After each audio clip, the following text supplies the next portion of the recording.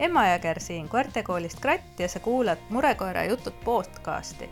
Sa oled täpselt õiges kohas siis, kui sinu koera käitumine valmistab sulle muret või lausa meelehärmi, sest selles podcastis jagan ma oma kogemusi ja vestlen teiste ekspertidega koerte käitumise teemal, et pakkuda sulle vastuseid ja lootuskiirt oma koera treenimise teekonnal. Mõnusat kuulamist!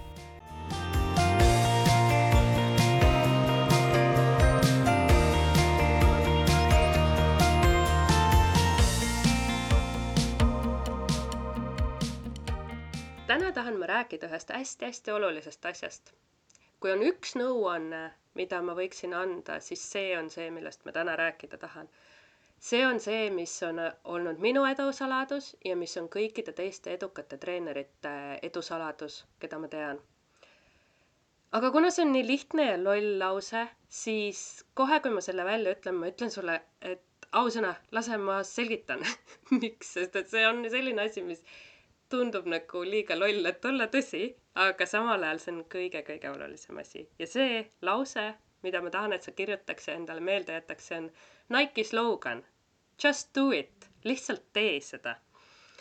Ja miks see nii oluline on? Ma räägin kohe ühe loo.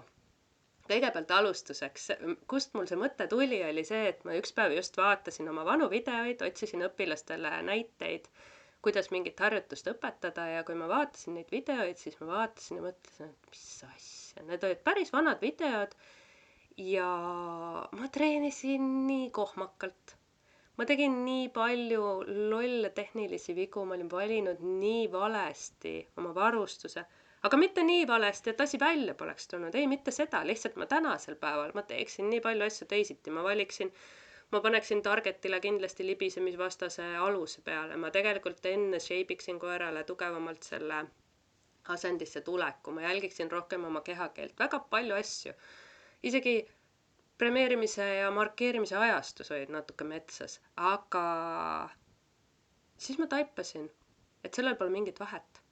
Sellel pole mingit vahet. Ma võin seda sama videot kasutada õppevideona ja saata selle oma õpilastele sellepärast, et see on piisav. Su trennid ei pea olema täiuslikud. Nad peavad olema lihtsalt piisavad. See tähendab seda, et mida rohkem trenne sa teed, seda rohkem sul tekib tegelikult kogemusi ja läbi kogemuste saab ainult vilumust tulla. Et jah, ühest küljest kõik teavad seda, et kogenud ja osav treener suudab vähemate kordustega saavutada oma eesmärgi, sest et oskab treenida puhtalt ja ilusti. Aga kuidas see osav ja kogenud treener tekib? Üks osa on sellest kaasasündinud talenti, aga teine osa on harjutamist. Ja harjutamine tähendab seda, et sa teedki alguses valesti. Iga inimene, kes on õppinud mõnda muusikainstrumenti, teab, kuidas moodi alguses. See ei kõla mitte kuidagi moodi selle moodi, nagu see olema peaks. Iga inimene, kes on esimest korda kooki küpsetanud, teab, et see esimese hooga sa võid üritada selle retsepti järgi teha ja ikka tuleb nagu valesti välja. See on iga asjaga nii ja nii on see ka koera treenimisega. Ja see tegutsemise tardumus on minu meelest kõige suurem takistus. Ja millest see tekib? Ma näen hästi palju tegelikult seda, et need mõtted on korduvad. Ja ma kirjutasin isegi enda jaoks välja mõned need ja ma mõtlesin, et ma räägin sinuga need lahti natukene.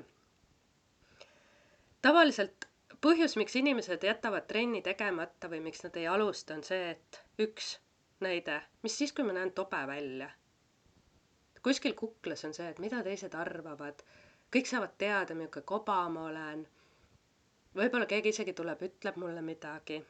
Selle kohta mul tuli kohe meelde üks lugu enda esimese koera Kassuga. Ma olin täpselt selline päris alustav koera treeniv inimene. Ma ei olnud mingi treener, aga ma olin koeraomanik, kes proovis esimesi kordi treenida oma koera ja ma mäletan, et ma olin keset teed, mõlemal pool sõitsid autod ja seal oli see saareke. Ja ma teadsin seda, et Kassu oli hirmus tubli ja ma nägin, et mu ümber olid võõrad inimesed. Ja mul oli täiega hirmus. Ma kartsin teda kiita, sellepärast, et ma kartsin, et ma teen endal kuidagi margi täis.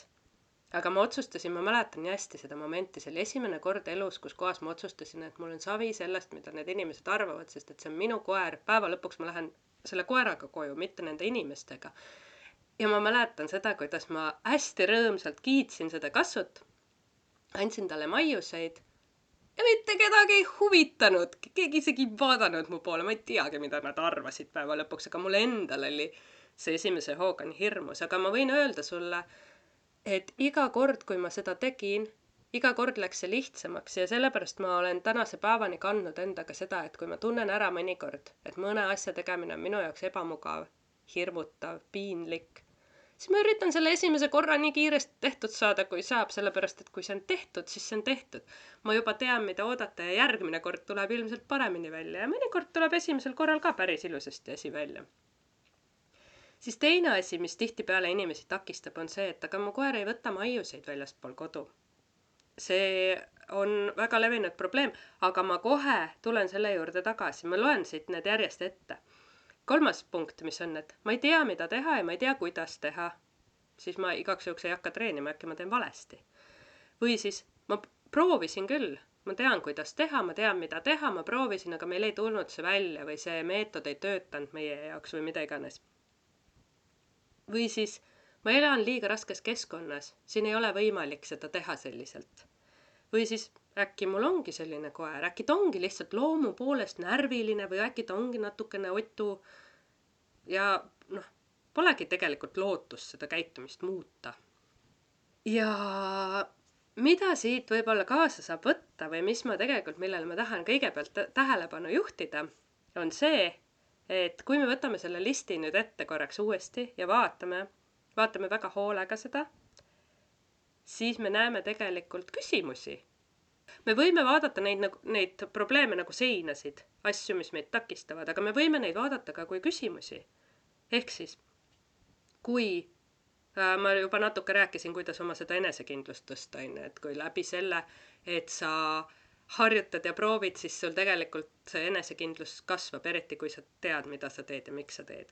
Aga kui su koer näiteks ei söö väljaspool kodu, siis see tegelikult ei ole sein, millest ei saa läbi minna. Sul on siin mitu varianti, kuidas sa seda probleemi saad lahendada. Üks variant on see, et õpetada ta sööma. Seda saab teha, selle jaoks on omad meetodid olemas. Kui sa ei tea, kuidas seda teha, siis otsi endale abi selle osas, seda on võimalik teha. Ja teine variant, et ütleme, et sul ongi koer, kes mitte kunagi mitte midagi ei söö. Ma pole küll sellist koera näinud, ma ei tea, kas koerad elavad kaua, kui nad seda ei tee, aga naljaks tegelikult on, ma tean küll, on vahel väga harva satub mulle teele ette ikka selliseid koeri, kelle jaoks toidust ei saa mitte kunagi motivaatorit. Selliste koertega on ka võimalik trenni teha. Jällegi, sul on vaja lihtsalt teadmisi, kuidas siis sellest olukorrast nagu ümber nurga mööda minna. Ja et see on üks asi, mida me murelikes alati õpetame, sest et meil on koeri, kes alguses, kelle toidutahe ei ole piisavalt kandev, et saaks treenida. See ei ole probleem, see ei ole sein, see on küsimus. Või siis näiteks see, et sa ei tea, mida teha ja kuidas teha. See ei ole sein, see on küsimus. Kui sul on küsimus, et sa ei tea, mida teha, sa ei tea, miks teha, sa ei tea, kuidas teha, otsi endale abi. Selles mõttes minu meelest on selle jaoks on kõige paremad, sorry, et ma selle välja ütlen, aga minu meelest on selle jaoks kõige paremad asjad veebikursused, teemaspetsiifilised veebikursused, sest et kui ma olen käinud väga paljudes erinevates trennides, nendest kõikidest asjadest on mulle kasu olnud, aga kõige parema tervikpildi probleemi lahendamisest annavad veebikursused, sellepärast, et seal on, sa saad omas tempos ja sul on kõik peo peal olemas kogu see tervikpilt, kõik need pisikesed komponendid, et ütleme, kui sul on näiteks reaktiivne koer ja sa võtad reaktiivsetele koertele mõeldud kursuse, nagu meil murelikud algajad on, siis seal on kõik algusest kuni lõpuni välja, sul on kõik tükid seal olemas. Mõni tükk on sul võib-olla juba praegu teada, aga need kõik tükid on olulised selleks, et sa oma eesmärki saavutaksid. Ja samamoodi näiteks mulle õudselt meeldib, et kui muidu igasugustes trennides õpetatakse, näiteks kuulekuse trennides õpetatakse kõiki oskuseid, siis veebikursuste näol on võimalik võtta endale teema spetsiifiliselt, näiteks ainult kõrvalkõnni veebikursus ja õppida seda kõrvalkõndi tõesti hästi õpetama. Seal on kõik need väikesed tükid ja komponendid olemas, see on ülilahe. Ehk siis need vastused on kuskil olemas, sul on vaja lihtsalt leida üles see koht, kus kohas need vastused on sinu jaoks ja siis sa tead, mida teha ja sul ei ole enam vabandust, et mitte teha. Siis 4. oli see, et ma proovisin, aga see ei aidanud. Siin on nüüd jälle seesama asi, et proovisid mida? Miks see ei aidanud? Minu kogemus on selline, et kui sa midagi tegema hakkad, siis sul alguses ei tule see õigesti välja. mõnikord tuleb, aga mõnikord ei tule ka. Ja kui sa pole seda asja kunagi varem teinud, kust sa siis tead, mis sa valesti tegid? Kust sa tead, mis sa valesti tegid? Siin on nüüd võimalused. Jällegi, see ei ole sein, see on küsimus. Kust sa teada saad? Variant A on see, et leia endale juhendaja või keegi, kes oskab vaadata sind kõrvalt, anda sulle nõu. Variant B on seesama, näiteks veebikursustel ma sain teada, kuidas see nagu tervikpilt on. Ehk siis minul oli kombeks vanasti, ma võtsin igasuguseid YouTube'i videotest mingeid üksikuid harjutusi ja tegin neid. Mõni tuli välja, mõni ei tulnud ja ma ei teadnud täpselt, kuidas neid nagu kokku komplekteerida. Aga kui ma esimest korda võtsin ühe tasulisel veebikursuse, ma sain teada, et aga need tükid, need on nagu, esiteks neid on võimalik, et kui ühtemoodi ei tule välja, siis saab teistmoodi. Ma sain lõpuks teada ka, milleks need tükid vajalikud on. Mis ma teen nende tükkidega, kuidas ma lõpuks sellest maja kokku ehitan, sest et tegelikult, kui koera õpetada, siis me alati õpetame talle tükkide kaupa. Me õpetame talle, näiteks kui me võtame sihukese vahva asja nagu see pidulik kõrvalkõnd kuulekuses on ja siis see koosneb tükkidest. See, et koer oskab sulle kõrvale tulla, see, et ta oskab sul seal kõrval istuda ja püsida, see, et ta oskab vaadata õigesse kohta seda tehes, see, et ta oskab segajaid ignoreerida, see, et kui sa hakkad liikuma, siis ta liigub sinuga kaasa ja hoiab seda asendit õigesti, see, kuidas moodi ta pööretel peab paiknema, see, mida teha siis, kui sa peatud, need kõik tükid tuleb eraldi õpetada koerale. Neid ei saa ühe portsuga. Ja kui me räägime näiteks murekoertest, siis on täpselt samamoodi, et minu meelest kõige suurem viga on see, et inimesed tihtipeale võtavadki ja hakkavad seda nagu kuidagi, ma lähen koerte keskele ja siis ma harjutan ja siis näed, ta nägi palju koeri ja siis ma andsin talle palju maiuseid ja seal puudub plaan. Et meie murelikes näiteks me tegeleme nende tükkidega, et me tegelemegi näiteks konkreetselt sellega, et koer õpiks selle tüki selgeks, et kui ta näeb esimest korda seda ühte konkreetset koera seal kuskil eemal, mida siis selles olukorras teha. Kui see tükk on olemas, siis me lisame sinna järgmised tükid, näiteks selle, et mida teha, kui see teine koer liigub, mida teha, kui meie oleme liikumises, mida teha, kui meie oleme pikali asendis ja nii edasi, et koeral oleks need kõik tükid olemas ja kui meil on need kõik tükid olemas, siis me paneme need kokku ja need töötavad palju-palju paremini. Siis üks asi, mida tihtipeale öeldakse, on see, et okei, aga ma elan liiga raskes keskkonnas. Jälle, see kõlab nagu sein, aga see ei ole sein, see on küsimus. See küsimus on, mida ma teha saaksin, mis on minu võimuses. Kas ma saan seda kuidagi tükkideks teha koera jaoks? Kas ma saan kuidagi viisi seda keskkonda, kas sellel keskkonnal on, kas see on kogu aeg samasugune või on ta mingitel hetkedel teistsugune? Näiteks mõnikord on niimoodi, et kui me elame linnakeskkonnas, siis öistel aegadel on vaiksem või siis päevastel aegadel on vaiksem. Või äkki ma saan harjutamas käia kuskil mujal, mitte kodu juures, vaid lähen sõidan kuskile mujale autoga ja harjutan. See on raske asi, mida lahendada, aga samal ajal see on palju raskem siis, kui sa võtad seda kui seina. Ja kui sa võtad seda kui sellist seina, et okei, ma elan liiga raskes kohas, aga ma ei tee mitte midagi sellega. Kui sa elad liiga raskes kohas, siis sul ongi variant, üks on see tükkideks võtta selliselt nagu me murelikes teeme, või teine variant on see, et kolid ära. Ja kolmas variant on see, et võib-olla sellele koerale konkreetselt ei ole siis see elukeskkond sobiv. See on kõige sellisem probleem, mida need kaks varianti, kolimine või koera äraandmine, need on asjad, millest inimesed ei taha tihtipeale mõelda. Aga need on asjad, millele tuleb mõelda, sellepärast, et kui me oleme koera võtnud ja kui me oleme võtnud selle vastutuse, me peame vastutama lõpuni välja, ka nendel ebamugavatel hetkedel. Täpselt nii, nagu kui koer jääb meil haigeks, siis me peame võtma selle vastutuse, me ei tohi vaadata sellele läbi sõrmede, siis juhul, kui me oleme võtnud endale koera ja tal on meie pakutud keskkonnas liiga keeruline, siis me peame leidma mingi lahenduse, kuidas tema elukvaliteeti parandada ja ka enda elukvaliteeti tema kõrval. Ja siis see viimane, et äkki ta ongi selline koer, äkki ei olegi mitte midagi teha. See on kõige vastikum sein üldse. Ma näen seda hästi palju, ma kuulen seda hästi palju, kui ma räägin koeraomanikega. Et nii kui inimene võtab selle omaks, et mu koer ongi närviline, mu koer ongi natukene rumalavõitu, mu koer ongi arrogantne. See kõik on tore ja see ei pruugi olla vale, aga see ei aita su koera käitumist muuta mitte ühelgi moel. Pigem vastupidi, sa võtad selle niimoodi omaks, siis juhtub see, et sa tegelikult automaatselt sa enam ei otsi treenimislahendusi. Et ma ise ka, ma tean, et ma mõnikord olen oma elu jooksul olen selliseid mõtteid mõelnud, mida pikemalt ma olen koeraga koos elanud, seda rohkem mul tekib tunne, et ma tean teda, ma tean ta võimeid ja ma tean, mis on tema puhul võimalik ja mis mitte. Ja ometi olen ma saanud eksida. Ometi olen ma, näiteks ma mäletan nii hästi seda, kuidas kui Meera kartis autosõitu, mulle väga paljud inimesed ütlesid seda, et kuule, et see on asi, mis on nagu, sa ei saa sellega midagi teha, see on füsioloogiline ja see on lihtsalt, see ongi asi, et lepi sellega. Ma otsustasin panna selle mõtte lihtsalt kõrvale. Kui võimaliku variandi, mille juurde ma saan alati tagasi tulla, aga ma panin ta kõrvale ja ma ei mõelnud sellele rohkem. Ja ma tegin just seda, lihtsalt tee seda. Ma läksin ja ma treenisin ja ma proovisin ja ma kohendasin plaani ja ma proovisin uuesti, kuni meil tuli see välja, kuni meil tulid esimesed edusammud. Ja kui meil tulid esimesed edusammud, siis ma vaatasin, et hei, okei, võib-olla ta ongi selline koer, aga mis seal vahet on? Sest et praegu see, et ma korraks panin selle riiulisse, selle võimalus, et ta ongi lihtsalt siuke koer, tänu sellele me tegime neid trenne ja tänu sellele ma sain teada, et tal saab pisut parem olla. Ja see innustas mind juba rohkem trenne tegema ja lõpuks me lahendasime selle probleemi ära ja tuli välja, et see ei olnudki. Meera ei olnudki lihtsalt selline koer, kellel hakkab paha olla, kui ta autoga sõidab, vaid tuli välja, et ta on täiesti treenitav. Aga ma räägin nüüd natukese aja pärast pausi räägin sellel põneval teemal edasi.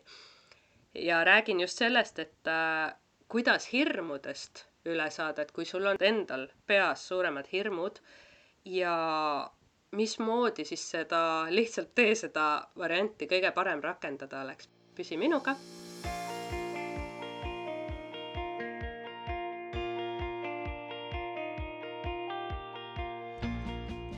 Kui sinu koer hakkab tänaval jalutades kergesti haukuma või kipub tirima ja ta ei kuula sind üldse, või kui ta ei usalda sind justkui kõige olulisematel hetkedel, näiteks siis, kui sa tahad tal küüsi lõigata või teda pesta, kui ta on kodus puhkeajal rahutu ja närviline, võib-olla on ta isegi kedagi hammustanud või muul moel ohtlikuks kujunenud. Võib-olla sa juba tead, et ta kardab inimesi, koeri, autosõitu või pauke, aga võib-olla sa isegi ei saa aru, et milles täpselt probleem on. Siis kuula nüüd tähelepanelikult, mul on sulle midagi väga-väga ägedat. Kuidas sulle meeldiks, kui su koer jääks talle keerulistes olukordades rahulikuks ja küsiks ise rõõmsalt sinult suuniseid? Mida te siis koos teha jälle saaksite? Mis tunne see oleks? Kuni 22. veebruari südaööni saab liituda murelike koerte veebipaketiga 299 € eest ja sellest paketist sa saad täieliku selguse, kuidas, mida teha. Sa õpid selle koolituse käigus muutma jalutuskäike ja igasuguseid muid vajalikke tegevusi lihtsamaks niimoodi, et su koer tõesti kuulab sind ja teeb rõõmuga koostööd. Sa õpid vähendama probleemseid käitumisi ja sa saad igal ajal meie käest nõu küsida. Tänaseks sa ilmselt juba tead, et sinu koera mure ei lahene 1 nädala või isegi 1 kuuga, vaid see on pikem protsess. Meie teame seda ka ja ma võin sulle lubada, et sellest programmist leiad sa tegevust endale aastateks. See ei ole ühekordne, 1-kuuline või 2-kuuline investeering, see on pikem tegemine.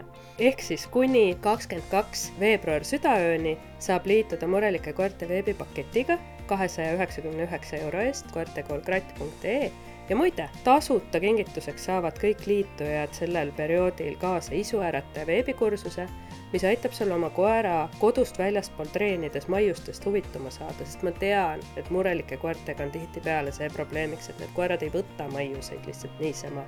Neid tuleb harjutada seda tegema. Nii et koertekoolkratt.ee 22. veebruar, südaöö, ära siis maha maga, ma ootan sind ja ootan seda, et ma saaksin aidata sul sinu koera mure ära lahendada, et teil oleks jälle koos tore olla.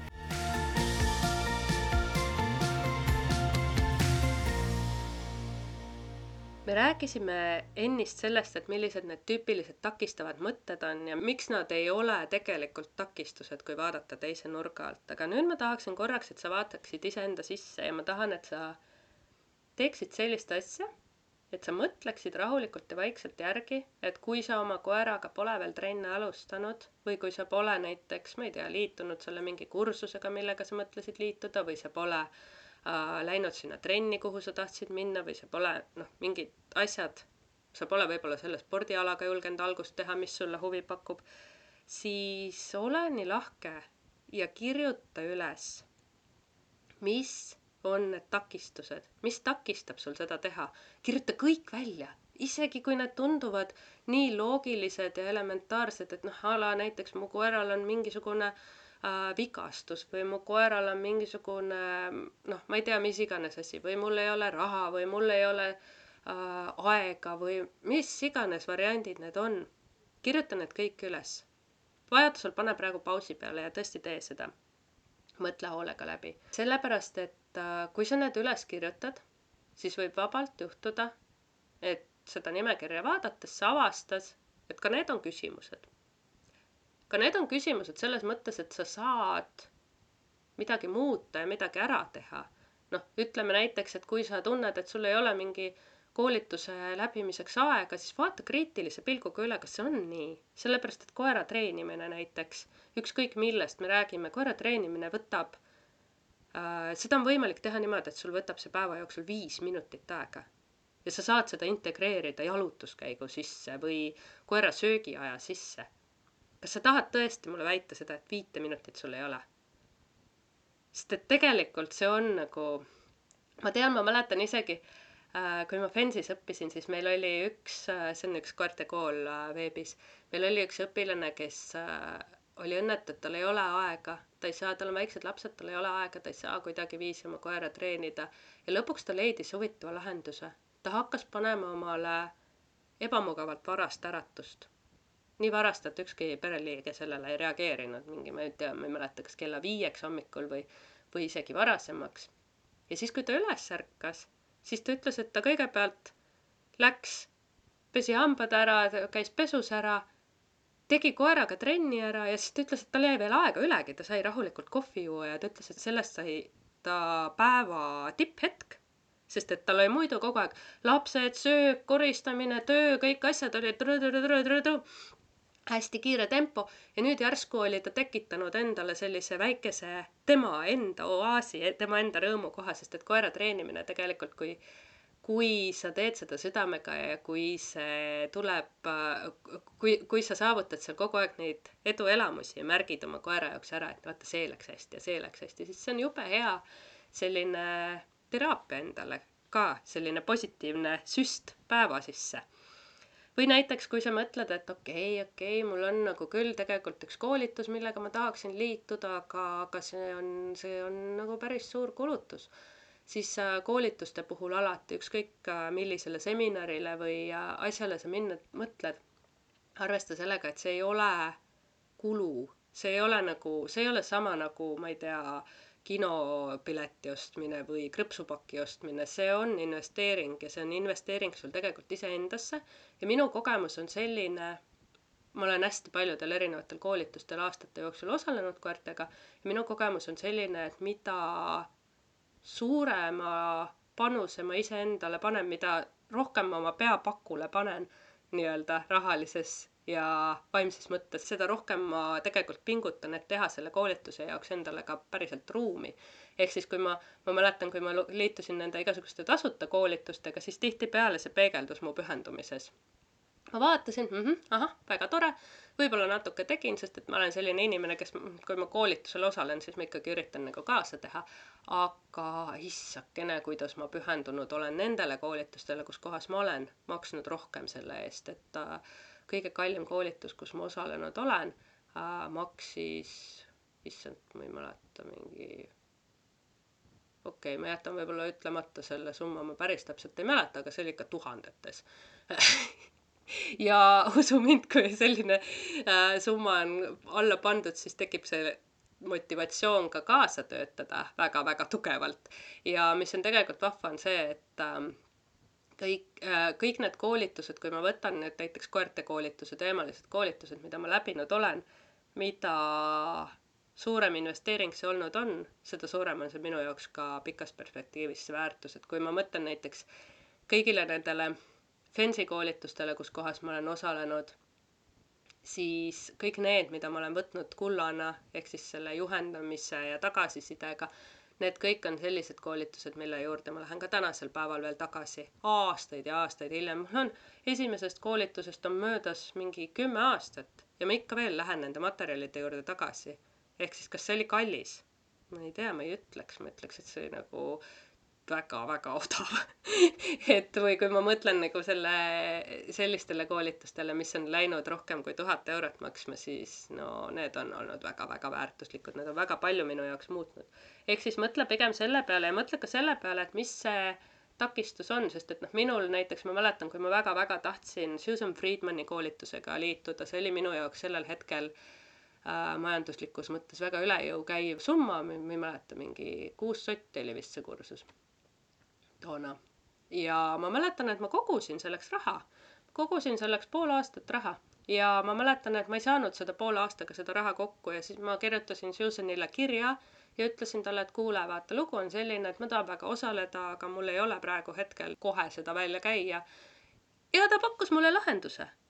Ja ma sain ikkagi osaleda. Ja ma mäletan ka seda, et mul oli minu kõige esimese Fensi koolitusega oli näiteks selliselt, et ma muretsesin, ma vaatasin neid pealkirju loengutes ja mõtlesin, ma tean seda kõike, ma tean seda, et see ei ole võib-olla, ma panen nii palju raha, see oli toona minu jaoks, üliõpilase jaoks oli see väga suur summa.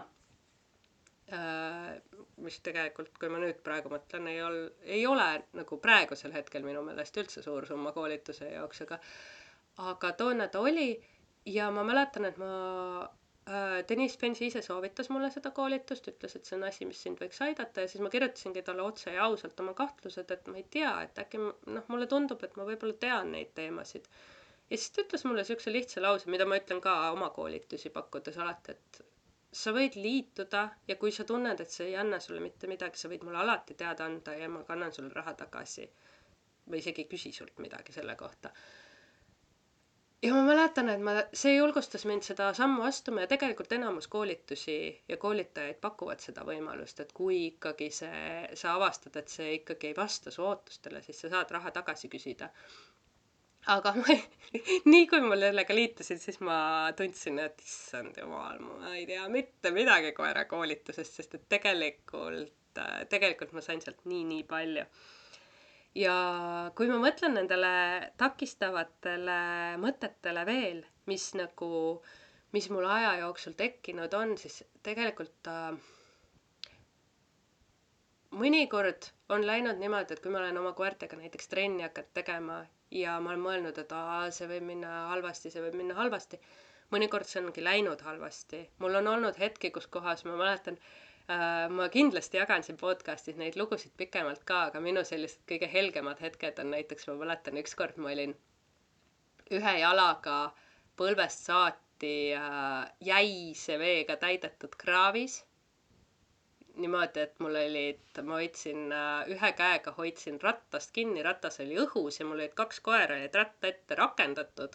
Ja nad röökisid ja karjusid, sest et nad nägid just, kuidas moodi üks rebane kana suus oli jooksnud põõsasse, siuke muinasjutu lugu. Ja ma mäletan, et kui ma seal olin, ma ei saanud püsti, ma ei saanud hästi oma koeri takistada, ma ei saanud isegi teist kätt selle ratta külge. Siis ma mõtlesin küll, et rohkem pekki ei saa selline trenn minna. Ja miks ma seda üldse teen, miks ma siin olen ja mis asi see on, Aga ma kuidagi viisi lõpuks pusisin sealt välja ja kui ma olin sealt välja püsinud, tead, mis ma tegin? Variant A, mida enamus inimesi oleks teinud, on see, et nad oleks mõelnud, et jah, pekki läks, ma lähen nüüd koju tagasi. Aga ma ei teinud seda.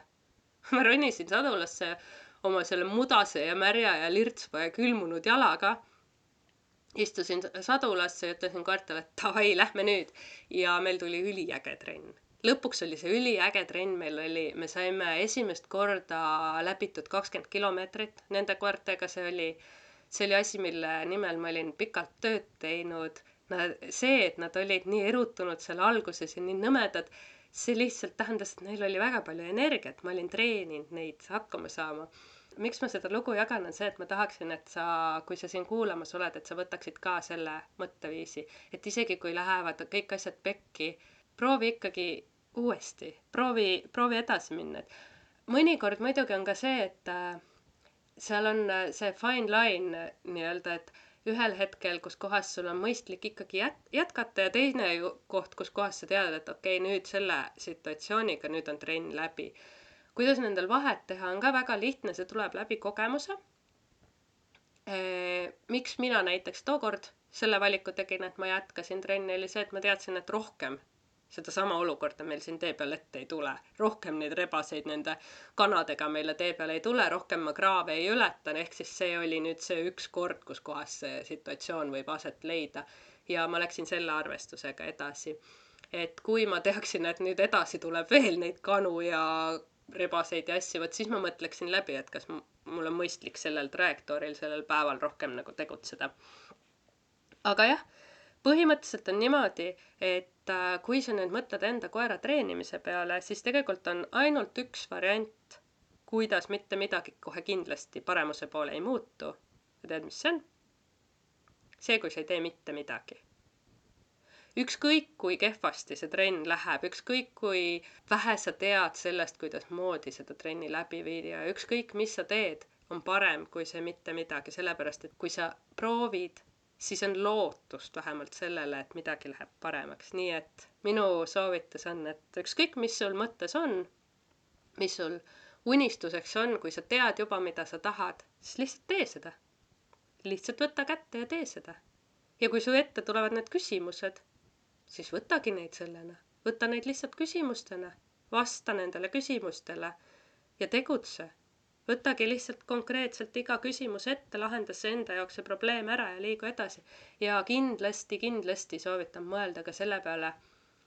Kirjuta võib-olla veel lisaks välja need oma kõige suuremad hirmud, mis võib minna valesti, võimalikult täpselt, mis võib juhtuda. Ja siis mõtle selle peale, võta need iga hirm nüüd eraldi ette korraks, vaata ja mõtle selle peale, et aga mis siis on? Mis siis on? Sest et kui ma mõtlen selle peale, mis saab minna valesti, näiteks minul oli aastaid kõige suurem hirm, et äkki mu koer jookseb ära. No mis siis on? Siis ma lähen lihtsalt seda koera püüdma, midagi muud sellest olukorrast ei ole. Või äkki keegi hakkab naerma mu üle. No mis siis on? Sest ta lihtsalt naerab, tal oli lõbus, mis siis on? Minu elus sellest midagi ju tegelikult ei muutu. Või näiteks kui ma, näiteks, et ma lähen rattaga sõitma, et äkki ma kukun. No mis siis on? Siis on see, et võib-olla ma saan viga, võib-olla ma ei saa viga. Kui ma saan viga, siis ma saan ennast ära remontida. Ja kui ma ei saa viga, siis ma ei saa viga. Ja juhul, kui näiteks ma otsustan, et okei, äkki ma kukun. Mõni inimene ütleb mulle, et issand jumal, et sa ju suusatad kohas 2 kiire koeraga, et see on nii ohtlik, et kas sa siis ei karda, et sa võid kukkuda. Ma olen see talv kukkunud 3 korda väga valusasti oma toa trepist alla astudes. Maja ees libedaga. Mitte koerte pärast. Koerte pärast ma olen küll ka kukkunud, aga need kukkumised on vähemalt, ma olen teadnud ette seda oodata, ma olen valmis, ma oskan kukkuda, mis tähendab seda, et ma ei saa eriti nagu viga ja sellest ei ole nagu midagi, aga häda ongi selles, et elamine on üks ohtlik asi. Meile võib sama hästi, kui meil võib nagu midagi ohtlikku tehes või midagi juhtuda, võib sama hästi meile lihtsalt mingi puuoks pähe kukkuda ja me võime lõpetada oma selle õnneliku elutee rõõmsalt ära täiesti mõttetutel põhjustel. Ja see on nagu see moment, kus kohas võib olla, ma olen mõned korrad elus olnud sellistes olukordades, kus kohas mul on nagu olnud oht, et äkki ma ei tule siit eluga välja. Ja need on täpselt need kohad, kus kohas ma olen mõelnud, et pekki küll, ma oleks pidanud ikka tegema seda. Ma oleks pidanud ikka võtma selle koera, ma oleks pidanud ikka sinna trenni minema, ma oleks ikka pidanud selle või selle asja ikkagi ära tegema. Ja ma olen küll aeglane õppija, mul oli vaja selle jaoks 2 sellist väga hirmutavat kogemust, aga nendest 2 kogemusest piisas, et ma otsustasin, et elu on liiga lühike, et jätta asju tegemata ja lihtsalt tee seda. Nii et ma soovin sulle ilusat nädalat ja ma soovin sulle tegutsemisrohket ja julget nädalat. Ja kui sul on mingi hirm, mis sa tunned, et sa ei oska seda ise kummutada, siis ma ei tea, kirjuta mulle, saada mulle näiteks meil või kirjuta kommentaaridesse ja kommentaaridesse võib-olla sa ei julge seda teha, aga tõesti, saada mulle meil ja ma vaatan, võib-olla ma saan seda podcastis katta või võib-olla ma saan sulle mõne juhtlõnga anda, et ära jää, isegi kui sa tunned, et see olukord on väga-väga nagu hirmutav ja keeruline, siis ära jää selle asjaga üksi, ära lase sellest saada enda jaoks seina. Proovi seda kujundada küsimuseks, siis on sellele vastused olemas.